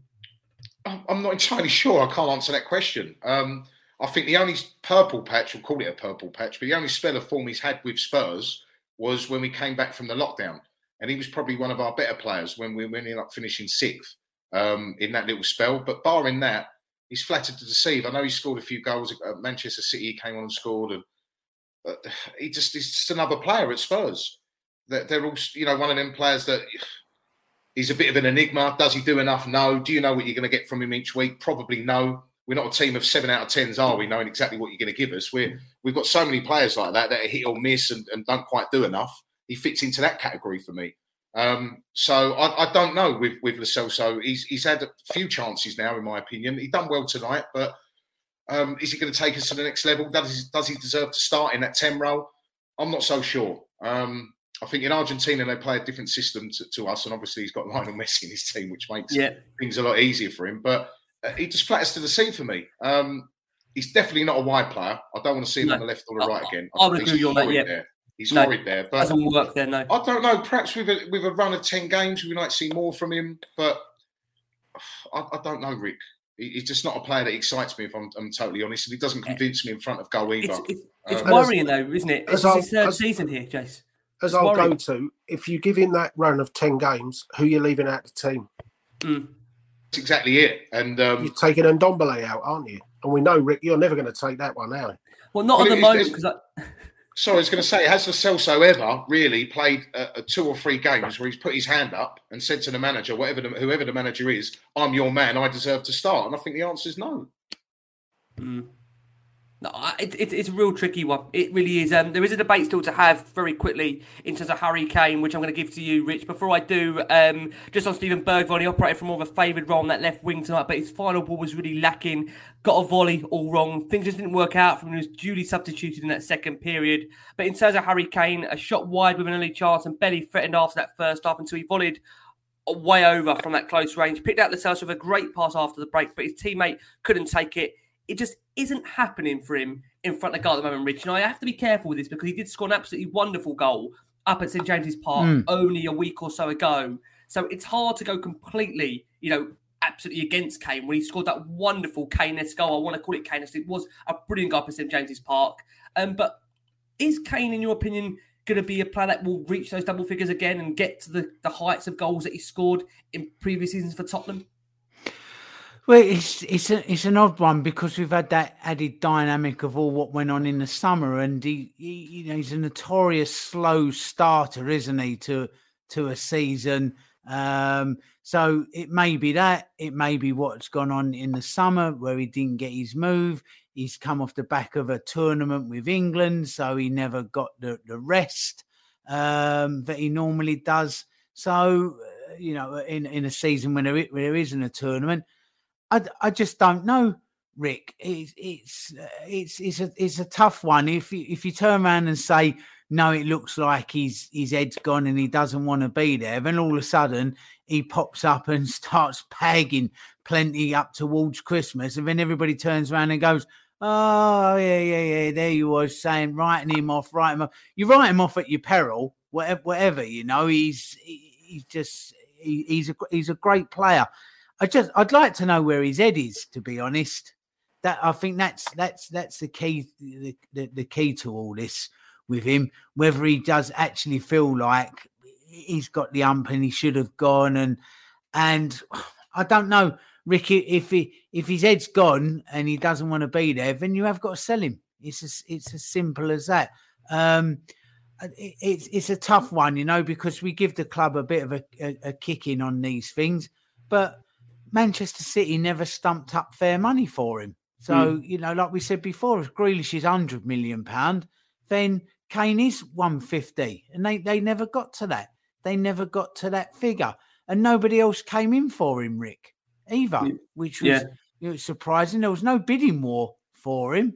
So I don't know. It's a tough one. Part of me still thinks we should have maybe taken a bid for him and rebuilt in other areas and been a little bit more 7 or 8 out of 10 across the board rather than 5s and 6s in certain positions and like 9 or 10 out of 10 up front. So I don't know. I'm in a real quandary over Kane. I can't quite decide whether we should have kept him or as we have, or whether we should have sold him, and where he is as a player this season for us, whether he's actually just having his slow start or whether he's just not putting a shift in, Rick. I think it's one of those unanswerable ones only time's going to tell. Frank, is it to do with a lack of service in your opinion? Because often you've said, to criticise Kane in terms of the goal scoring ratio, you'd be a fool to do that. Is it down to a lack of service in your opinion more than anything else beyond, and a frustration of not getting that move? Possibly. I mean, his body language at times has been a little bit off, in my opinion, a little bit worrying. You could say, there are moments where you look at him or periods in games where it does look like a guy that missed out on a lifetime dream move to a club where he was going to win everything. And it does look like that at times. But on the flip side, I'm pretty sure if we were playing in a side that created the opportune moments and chances for him to put the ball in the back of the net, he probably would. I mean, the stats under Nuno are pretty damning with most things creative-wise. And I think that shows. So it's a mixture of both, in my opinion, which obviously isn't a great mixture because obviously the outcome is 1 goal in the Premier League so far. But I'm pretty sure if we do lay on the chances to Kane and got the opportunities, he'd start scoring goals. But yeah, I can't remember. Since he came into the team and he became this Harry Kane that he is now, I can't remember a spell in the Premier League of him not scoring. What is it? 1 in the first 9 games. He's played 7 of those. Right? This is unlike. Yeah, this is unprecedented, isn't it? This run in the Premier League since he started his run 4 or 5 years ago, wherever it was. And it's worrying, Rick. It is. It's starting to get a bit worrying for me. I mean, Jace, have you got any reservations about Kane's desire? It's a player that obviously wanted to go in the summer. He is still here. Anything for you on that football field when you watch him up close, body language that suggests to you that he isn't giving 100%, that his head is somewhere up the M62? The one bit that I'm a little bit concerned about him with is how often he's losing the ball. How often he's losing those 50-50 physical challenges. Even that one at the end tonight, Jace, the one at the end tonight when Pope came for the ball, for me, the Kane of a couple of seasons ago would not back out of that. I don't know if I'm looking too much into that or being ultra paranoid. I don't know. Am I looking too much into that?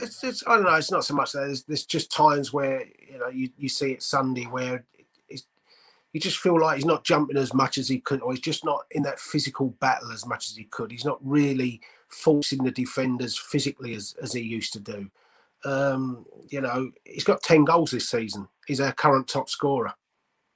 It's important. And people will knock that and they'll say, and don't get me wrong, 5 of those. It's because of the Premier League. That's why. Yeah. It's definitely our bread and butter. It's the bread and butter, isn't it? Enough in the league. Of course it is. Of course it is. But we've seen in the checker trade, we can mock his goals in that, but we don't score against Pacos and we don't score against Vitesse. So he's got 5 goals in that.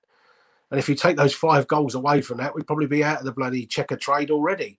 So, he has got 10 goals this season. He's got 3 England goals and he's got 2, a Carling Cup Carabao goal, and he's got a Premier League goal. And like I say, we can sit here and say, take him out of the team, he's not doing it. But who the hell comes in to replace him? Because Dane Scarlett hasn't had a single shot at goal in a checker trade game yet. So you can't tell me we're going to play against Man United and then the following week with Dane Scarlett as his replacement. Yeah. And so people will say, okay, play Sonny there. But like I say, who comes into Sonny's current position then? Another person who doesn't score and doesn't assist. So, if we had if we had somebody on the bench that was scoring in the checker trades and was playing instead of Kane tonight and got another couple, much the way that Kane forced his way into the team, much the way, say, Jermaine Defoe used to be when he was chasing down Berbatov and Robbie Keane and things. If somebody was doing that, you'd have an option to drop Kane. But, you know, we consistently say we haven't replaced the goals of Vinicius and Bale, and some people want to drop another 27 goals out of the team. Yeah, I mean, you know, you're chucking over 50 goals away from the team. Yeah, you just can't do it. You can't do it. I agree. It is very, very tough at the moment. Just to kind of summarise as we look ahead to Man United, Foden Ndombele's arrival from Spurs. They looked much better going forward when he came on. He was pressing for that ball later on and put pressure on the host. We're going to save the Ndombele chat for another time. I promise you. We're like they push for time. Son barely saw the ball and not many chances for him to score tonight. With Burnley up in that pressure late on. After the game, Nuno said Spurs were defensively spot on. And in terms of the Spurs' chances down the competition, which has seen the likes of United, City go out, he said, we can't look much further. We came here to come through. We did it with a good game. Let's wait for the draw. And a reminder, that draw is this coming Saturday, 10:30 a.m. on Soccer AM. You make your decision in terms of the calibre of this competition when it's Soccer AM getting the draws. I would love to know who's going to be doing that draw, and I'll say we'll find that out on Saturday morning. But we are going to go for our final break of the show. Taking into this break, you're going to hear from a couple of different Manchester United podcasts who are very kindly giving us their time to preview this one. And I'll say after that, we're going to be previewing this game. Right then, thank you for having me on. Having a look at the United side of things, I'll just get straight into my Predict 11. Obviously, it's not been a great time for United recently, and some of the blame and criticism has come down to an unwillingness for Ole to change that starting 11. We saw the same one against Atalanta that we saw against Liverpool. I think he has to make changes at this point. I think we have to see some changes. I still expect that 4-2-3-1 that we've seen so often under Ole for Manchester United. I think we'll see David De Gea. I think we'll see Wan-Bissaka. I think we'll see Lindelof, Maguire.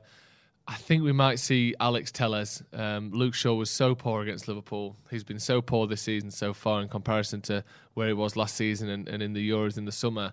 I can't see how he keeps his place. I think maybe you could argue the same for Maguire, but the other option is Eric Bailly, who has never really had a chance to prove himself or never really managed to prove himself over the last few years. Whereas Luke Shaw, we do have Alex Telles there, who, you know, in recent years has been a good left-back at Porto and done all right things at United. I think it's hard to say Luke Shaw deserves to play. I think you could blame him for arguably 4 of those 5 goals against Liverpool the other day, not staying with his man, getting drawn to the ball, not communicating very well with Harry Maguire, which obviously you can blame Maguire for as well. But that's what I'm expecting at the back. I think you'll see a midfield too, probably of Matic and Fred. I think McTominay's been poor. I don't think Fred again had his worst game against Liverpool, and I think he was pretty good in the Atlanta game as well, so I think he'll keep his place. I think you may see Matic in there, who's slightly better on the ball than McTominay, or a lot better on the ball than McTominay. He's also well rested now. He's had the last 2 games off, so I think he'll come back in. Then I'm expecting Bruno to keep his place in that number 10 role. He just, you know, he starts when he's fit. I think you'll see Rashford. I think we might see Jadon Sancho on that right-hand side because, you know, Mason Greenwood's scored 4 goals this season, which is excellent, but he doesn't look to supply. He doesn't have it in his mind that the first thing he wants to do is give the ball to a striker or to another attacker to set them up. He's always looking for the shot, which is a good thing when you're playing as a striker and a good thing when you have 3 or 4 other creative players behind you. But with Cristiano Ronaldo in there, who also doesn't really supply, he doesn't really look for other people, he's looking for the shot as well.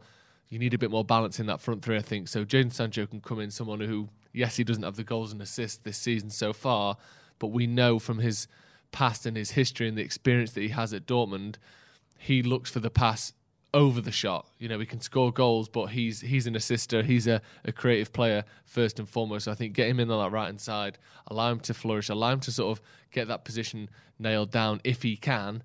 Just give him that chance to prove himself, I think, is what we need to see against Tottenham.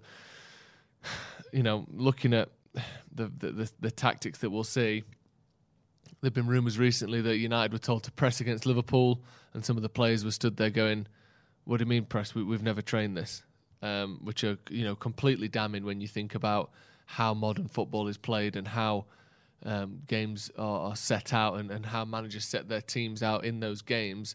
You can't just say, do this tactic that, you know, requires attention and detail and structure and planning without bringing that attention and detail and structure and planning to the players in training, and preferably not just that week. That, you know, a substantial and sustained press is that it can be the sort of the foundation of a structure and a foundation of a philosophy of a manager.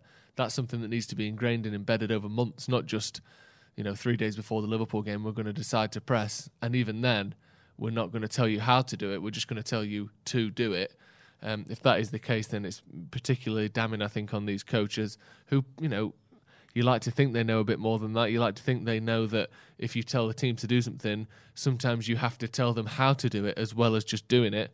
But these are the types of reports we're seeing at the moment. When it comes to predicted result, I think United need to bounce back. I think this team is better than it's currently playing. Tottenham struggling immensely as well at the moment. I think that's fair to say. It's not been a smooth transition over the last sort of 18 to 24 months for Tottenham since Pochettino left. Even the few months preceding his departure weren't stable, were they? That's why he went. But yeah, ever since that Champions League final, Tottenham have been a different team, a more unstable team, a more beatable team. I've got to predict a United win. I think you've got to see a bounce back, and I think Spurs are the sort of team, and you're not going to like hearing this, that are perfect to play in this scenario. Because they're a big enough team, a big enough name, where the players get fully up for it. There's no complacency. There's no, you know, we're just facing Watford or Norwich or whoever. You have to take Spurs seriously, but they aren't stable. They aren't assured enough. They aren't rock solid enough where if you get a couple of mistakes wrong, you'll lose. You can make a couple of mistakes against Tottenham and still beat them. That's not to say there's no way to lose to Tottenham, as we've seen in recent years. You can very much lose to Tottenham. We've got some great players. But I think if United turn up, which I expect that they will, I think it's certainly those first 20 minutes will be the most dangerous for Tottenham, because I'm expecting and assuming that there'll be a big reaction to the game against Liverpool. Even if the players aren't playing for the manager anymore, they're still playing for the respect of the fans and their own careers. I think we'll see a big reaction in those first 20 minutes, and maybe if Tottenham can sort of hold them off for that first half hour, then they can work their way into the game. Then there's a good chance for Tottenham. But I think that opening blitz from United might be too much for them. I'm going to go 3-1 Manchester United. Phoenix 51 is a powerful employee technology enabling organisations to make data-driven decisions at every stage of the employee journey, from hiring through benchmarking and development too. The platform provides detailed analytics on the most important asset in your business, your people, enabling organisations not only to make the correct hiring decisions, but also how to benchmark, train and retain them. Phoenix 51, powering your people decisions through every part of the employee journey. Hey guys, thanks for having me on. It's Kane here from United District, and unfortunately I'm here to talk about Manchester United versus Spurs. You won't find many Manchester United fans wanting to talk about that at the moment. You guys have caught us off the back of our worst result in Premier League history, where we lost 5-0 to our bitter rivals Liverpool. But other than that, we've not been great. Our last win in the league was the 11th of September, where, courtesy of a last-minute save from David De Gea, we got the 3 points. And since then, we've won twice in the Champions League, but both thanks to late winners from Ronaldo. Our performances in those games have not covered ourselves in glory. So yeah, it's definitely a good time to play Manchester United. Our only saving grace is that you guys haven't been much better either, so it's going to be an interesting one. It's been a strange week for United fans. At the start of the week, a fair few United fans would probably be expecting us to have a caretaker manager in for this game, or even a new full-time manager. But yeah, reports which were coming out on Monday suggested that Ollie had a matter of days. The players seemed discontent. There was a lack of trust in what Ollie was building now, it seemed. And it seemed like a matter of days. But reports since then have basically suggested that he's got 3 games against Spurs, Atalanta and Manchester City to decide his future. Whether that's true or not, or we're just actually looking for suitable replacements, we don't know, but you can take a guess. But yeah, with Ollie's going to be taking us out in this game, and that's why, in regards to team news, I don't think there'll be much much difference. We've obviously got Paul Pogba suspended after his red card against Liverpool, and Raphael Varane isn't back from his injury yet, so it's likely we'll see Maguire and Lindelof in the back line. But yeah, I think Solskjaer will mostly stick to the players that he trusts. That's why I'm probably expecting McTominay and Fred to be in the middle, Bruno Fernandes to probably start. You'll expect Aaron Wan-Bissaka, Luke Shaw, Maguire, like I said. The players which you can tell he trusts, I think they'll be starting. I doubt we'll see many fringe players, because with the reports that have come out, I think if you put 2 and 2 together as a United fan, you can tell that it's probably those fringe players which are unhappy with how they're being treated. Solskjaer's not the one to give much minutes to his fringe players, and I think that's what's happened, and that they're clearly not happy. The likes of Eric Bailly, Diego Dallo, Nemanja Matic, Donny van der Beek. I don't think many of them will see many of them take to the field, if maybe from off the bench, but definitely not starting, I don't think. But our biggest problem this season has been defensive transitions in capital letters. We've been awful, and that was shown best against Liverpool, but we've seen it almost in every game this season, bar a couple maybe. But yeah, and that's a reason why I think, while our personnel might not change too much, I think we'll see a formation change maybe, and if not, it will definitely be a tactical change in that 4-2-3-1 which we play. I think if we stick with that one, you'll likely see our wingers be a lot more defensive than usual. They usually stay high and look to go on the attacking transitions, but I think that they'll be tasked to play a lot deeper. Whether they'll do that under Solskjaer, who seems to have lost respect in the dressing room, we don't know, but I think they'll be tasked with a more defensive performance. If not, I can see us going to a 3 at the back formation to try and defend against the likes of Son and Kane on those counters, like we did a couple of years ago under Solskjaer against the big teams. We saw a 3 at the back formation often, and with Shaw dropping into the back 3, and we could potentially see Alex Telles come into the lineup. But yeah, I expect changes. We've been extremely poor at defending counter-attacks and transitions, so that's what we've got to focus on. We've seen Luke Shaw and Harry Maguire, who've both had brilliant years before this season, been quite frankly poor for the start of the season. And while they've had poor form, it's also been due to the system that we've played in. They've been victims of it because they've been attacked time and time again. So I think that is one big reason why we might see a definite change in tactics, or at least a formation change, to try and counter what Nuno will inevitably be trying to do in counter-attacking us, because that's where we've been so poor this season. So yeah, it's definitely going to be an interesting one. Prediction-wise, it's going to be a very hard game to predict, because I have no idea what United team is going to come out there. Whether they're going to be up for it, or whether the decision to keep Ollie will be a bad one for this week. But yeah, I'm still saying all that. Going to go for a 1-0 United win. Hopefully we get something out of the bag, but essentially I have no idea how this game is going to go. It's going to be an interesting one though. Thanks for having me on, guys, and I hope you don't enjoy the game. Cheers, guys.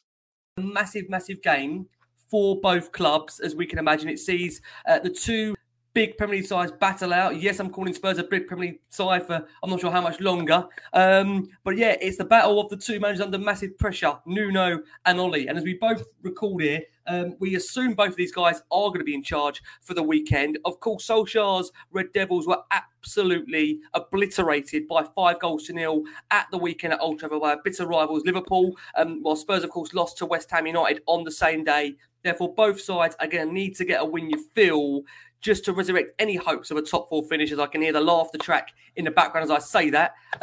Let's come through to you, Rich, to start this one. Manchester United at the weekend. Are you excited? Are you fearful? Tell us your thoughts, Rich. El Sacchio, isn't it? As it's being dubbed. I think Danny Kelly come up with that. I think Fiona just said on the screen now, 0-0. It's got 0-0 written all over it, isn't it? But look, Man U are all over the place at the moment. They seem more all over the place than we are currently. But then again, they've got Ronaldo in your team, and Ronaldo's somebody that can win you a game. But be brave, get on the front foot.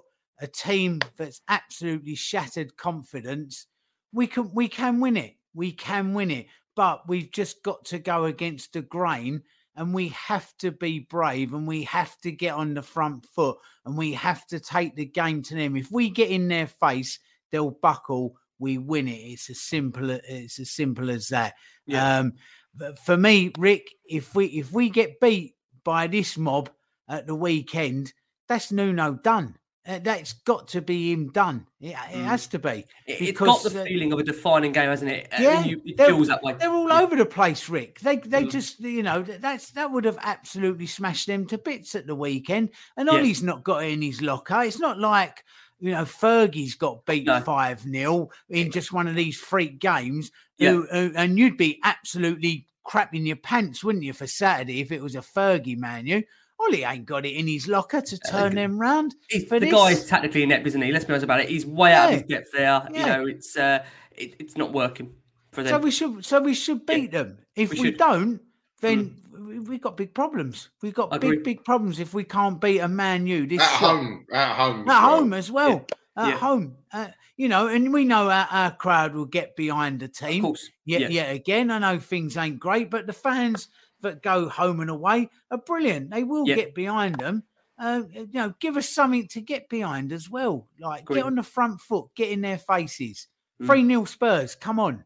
I love it. Fantastic. Frank, let's come around to you. One player we know definitely ruled out is Paul Pogba following that VAR intervention to his tackle on Naby Keita that saw the punishment upgraded from a yellow to a red. So, Frank, we're playing against a team that are without Paul Pogba. They are disillusioned at some degree. There's been rife speculation all week over Ole Gunnar Solskjaer's future at the club. It just feels like they're a running constant headline on Sky Sports News. Can Spurs take advantage of that? Or are we in ourselves under massive pressure with Nuno? It's two sides at the moment. Our headline news for the wrong reasons. What's your thoughts going into this one and your prediction? Well, I actually agree with Crackers that we should beat them because somehow I think, statistically, we are actually in better form than they are in the league. And this is our time. I mean, Pogba's our most creative player in the Premier League. Whatever you think of him as a player, he is. He's got the most assists. He's missing. It's a home game. They've just been absolutely battered. I think Varane's still missing. Luke Shaw and Harry Maguire are just devoid of any kind of confidence that enables them to be able to defend at the moment. And as Crackers said, if we've got to capitalise on that. The home crowd will be behind the team, like we always do. We'll get behind the team. And we've got to be more positive and try and get the 3 points. I don't want to see a drab first half where we've had all the ball and we haven't had a shot on target again. I'm not saying that we have to be completely reckless, but just a bit more of a intent in the performance. Yes. And more positivity. And I think they're there for the taking at the moment. But in true Spurs fashion, who knows what's going to happen? We don't know. It is just the most Dr. Tottenham and Spursy of anything for a team to have suffered that kind of defeat and the nature of it against their bitter rivals. Yeah. And then good old Tottenham gives them the 3 points to make them feel better. But I don't know. I think we should be winning that one, Rick. But who knows? And now I'm terrified to ask you, Frank, what's your prediction? I'm terrible at these predictions. I think I said 3-1, didn't I, in the week for the Burnley game? You did, mate. It'll be a close game. I'm going to try and go for the Tottenham win and be positive. I'll go 1-0 Spurs. Nuno. 1-0 Spurs. I'm surprised, Frank, you've kept a clean sheet there. Tonight's event is rubbing off on you.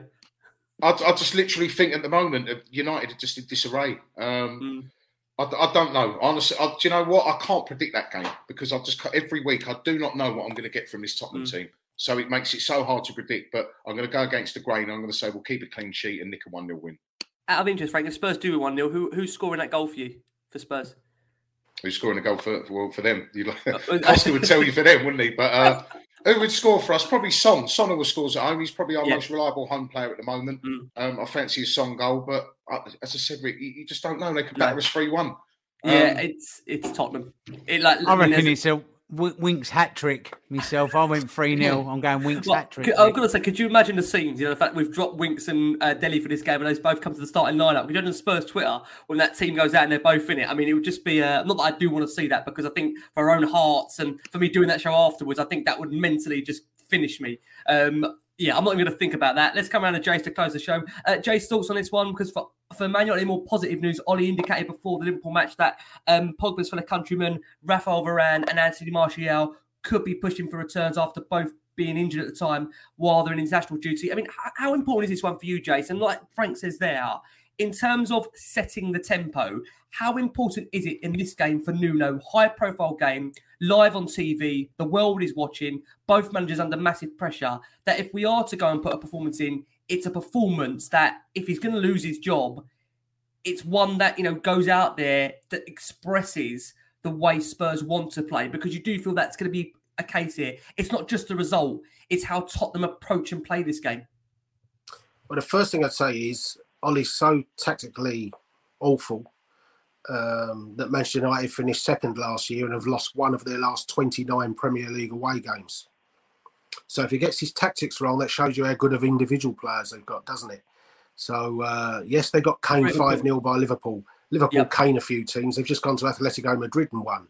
So I'm certainly not saying that's an acceptable result for Man United or performance, and it didn't highlight the problems that Ollie's got. But you can look too far. Second place last year, lost one of their last 29 away games. We went a year without winning an away game. So, let's just be mindful of that.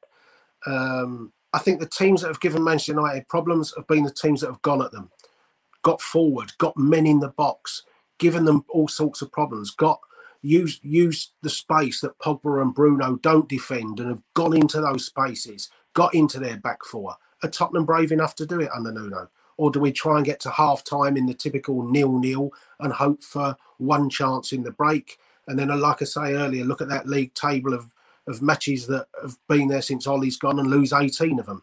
So, if we're brave, if we go at Man United, if we commit players forward, we can definitely beat Manchester United, because they're not great side. They're not great defensively. Their players are lacking confidence. Harry Maguire doesn't look anywhere near an international centre-half at the moment. But like I say, if we just sit back and wait for an opportunity, wait for Man United to give us the ball, wait for somebody to do this, and just die a grim death, then Manchester United have got too much quality and they'll beat us. So, be brave. But we say this all the time, don't we? Every single week. Yeah, we do. Don't concede corners and allow Ronaldo free headers and things like that. It's simple. You've got to be brave. I saw somebody say we can't possibly play a high line because they'll do us on the counter. But we've lost 18 of the last 24 by not playing a high line. So, you've got to be brave. Got to be. I think for Nuno, he needs to be brave, like I say, for this game. Jace, closing the show with you. Don't get me wrong, Rick. By being brave, we may well still get beat on a counter. But you've got to give yourself the best chance of winning. And our best chance of winning and scoring goals is playing high up the pitch and forcing errors from Manchester United. We have to do it. Agree. Especially when you saw what Liverpool did to them and the nature they did to them. I think that's definitely the right way to go. Leicester as well, by the way. See what Leicester done to Man United as well. Very similar. They're defensively so fragile and there's no confidence at the back of the Atalanta did it. Villarreal did it. Yeah, you've got to go for them. I totally agree with what Frank says there. Jace, let's close it with you. Prediction for this one, what are you going for? 2-0 Man United, because we won't go at them. Okay, fine. My thanks to Rich, to Frank, to Jace. Guys, thank you so much for, like I say, joining us as always. Listen, we are in for a tough season, but we are here through thick, through thin. These boys will be back on throughout the course of the season, guiding us through Christmas. We're looking forward to that. My God, get your crackers at the ready. I'm not sure what's coming. I'm not sure there's many presents under that tree, but I think we've got some... I'm not sure what we've got in store. We've got some displays in store. I'm not sure what's coming, like a lot of these Spurs players. But guys, most importantly, thank you so much as always. Keep safe, keep well. We're back after Manchester United, reviewing that game live. And as always, come on you Spurs. Cheers, boys. Sports Social Podcast Network. Okay, round two. Name something that's not boring. A laundry? Ooh, a book club. Computer solitaire, huh? Ah, Sorry, we were looking for Chumba Casino. That's right. ChumbaCasino.com has over 100 casino-style games. Join today and play for free for your chance to redeem some serious prizes. ChumbaCasino.com. No purchase necessary. Void where prohibited by law. 18+ terms and conditions apply. See website for details.